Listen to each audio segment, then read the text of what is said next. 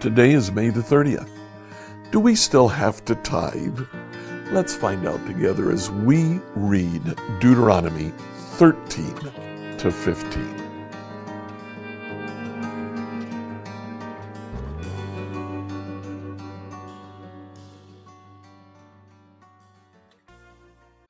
As we read through the Bible in a year today, I'd like you to read Deuteronomy 13 through 15. Now, chapter 13, where Moses starts here, it's a sermon against idolatry. If you'll notice, he says, first of all, there might be prophets that rise up among you. In verse 2, if they then say, "Come, let us worship other gods," here's what you're supposed to do. In verse 6, suppose someone secretly entices you, even your brother, your son or daughter, and your beloved wife, or your closest friend, and it says, "Let's go worship other gods." Here's what you're supposed to do. And then in verse 12, when you begin living in the towns the Lord your God is giving you, and you hear that scoundrels among you are leading their fellow citizens astray by saying, "Let's go worship other gods."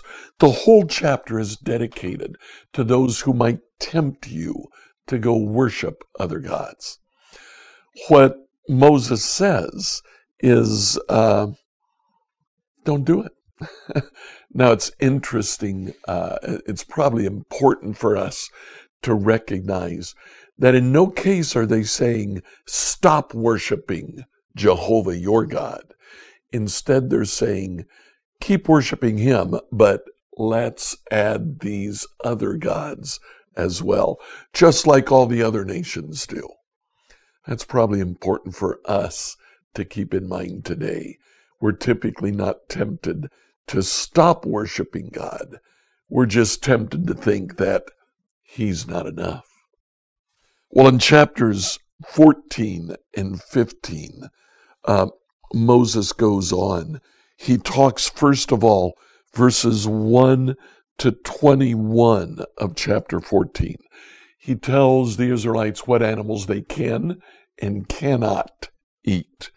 Starting in verse 22, he talks about tithes. It's interesting. He says, you must set aside a tithe of your crops, a tenth of all the crops you harvest each year. Bring this tithe to the designated place of worship, the place the Lord your God chooses for his name to be honored, and eat it there in his presence. This applies to grain, new wine, olive oil, firstborn males of your flocks and your herds. Doing this will teach you always to fear the Lord your God.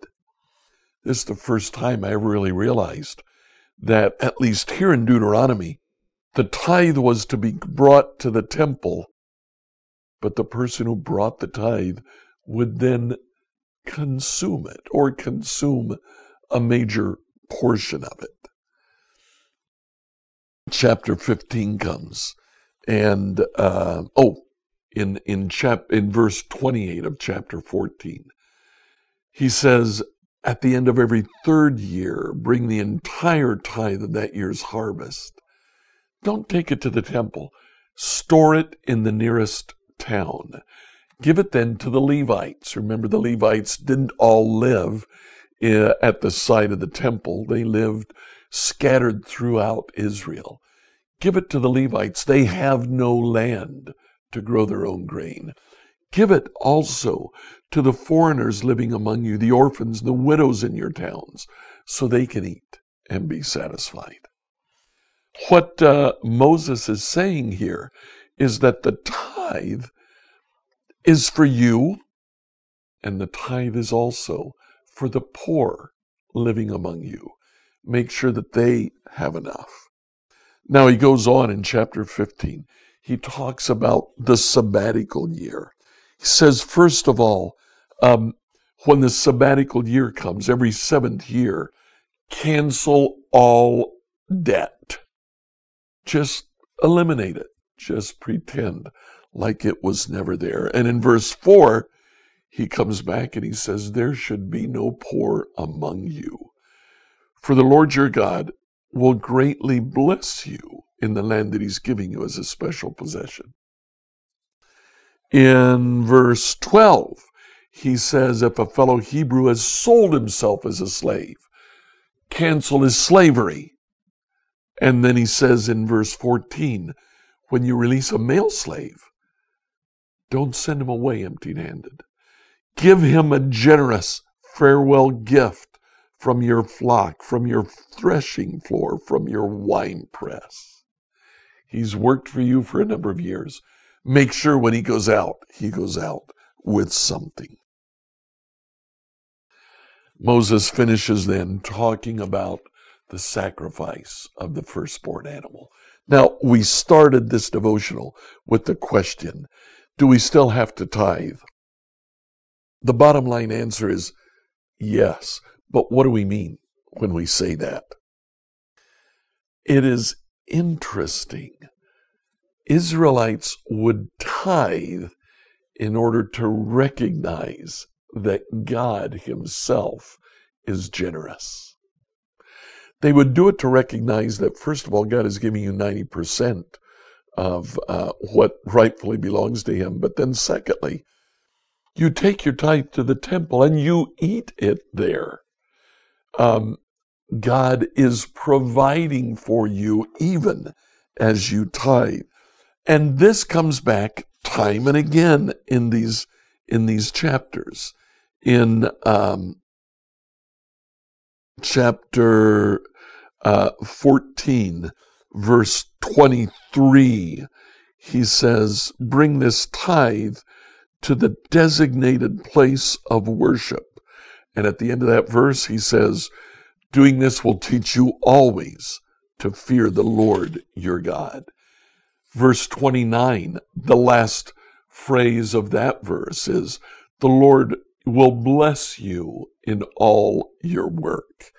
Chapter 15, the first part of verse 6, the Lord your God will bless you as he has promised. 10, the second part of that verse, the Lord your God will bless you in everything that you do. Verse 15, you release the slaves. And Moses says, remember that you were once slaves in the land of Egypt, and the Lord your God redeemed you. That's why I'm giving you this command. And then finally, in verse 18, that verse ends saying, the Lord your God will bless you in all that you do. We tithe today. I honestly don't know if the tithe is supposed to be 10% today, or if we're to tithe on gross or on net or any of that. I'm not really sure. We do live in the time of the New Testament. Things are intended to be different, but the purpose of the tithe is still true today. We should give back to God. Why? The purpose of the tithe is to show that the good that we do receive comes to us from God. Whatever you give recognizing that this is what God has given you. Like, follow, and subscribe to this podcast on whatever platform you use to listen to it. Send your questions to us at questions@becomehope.com. Tomorrow, we'll answer the question, how do we recognize God's leaders?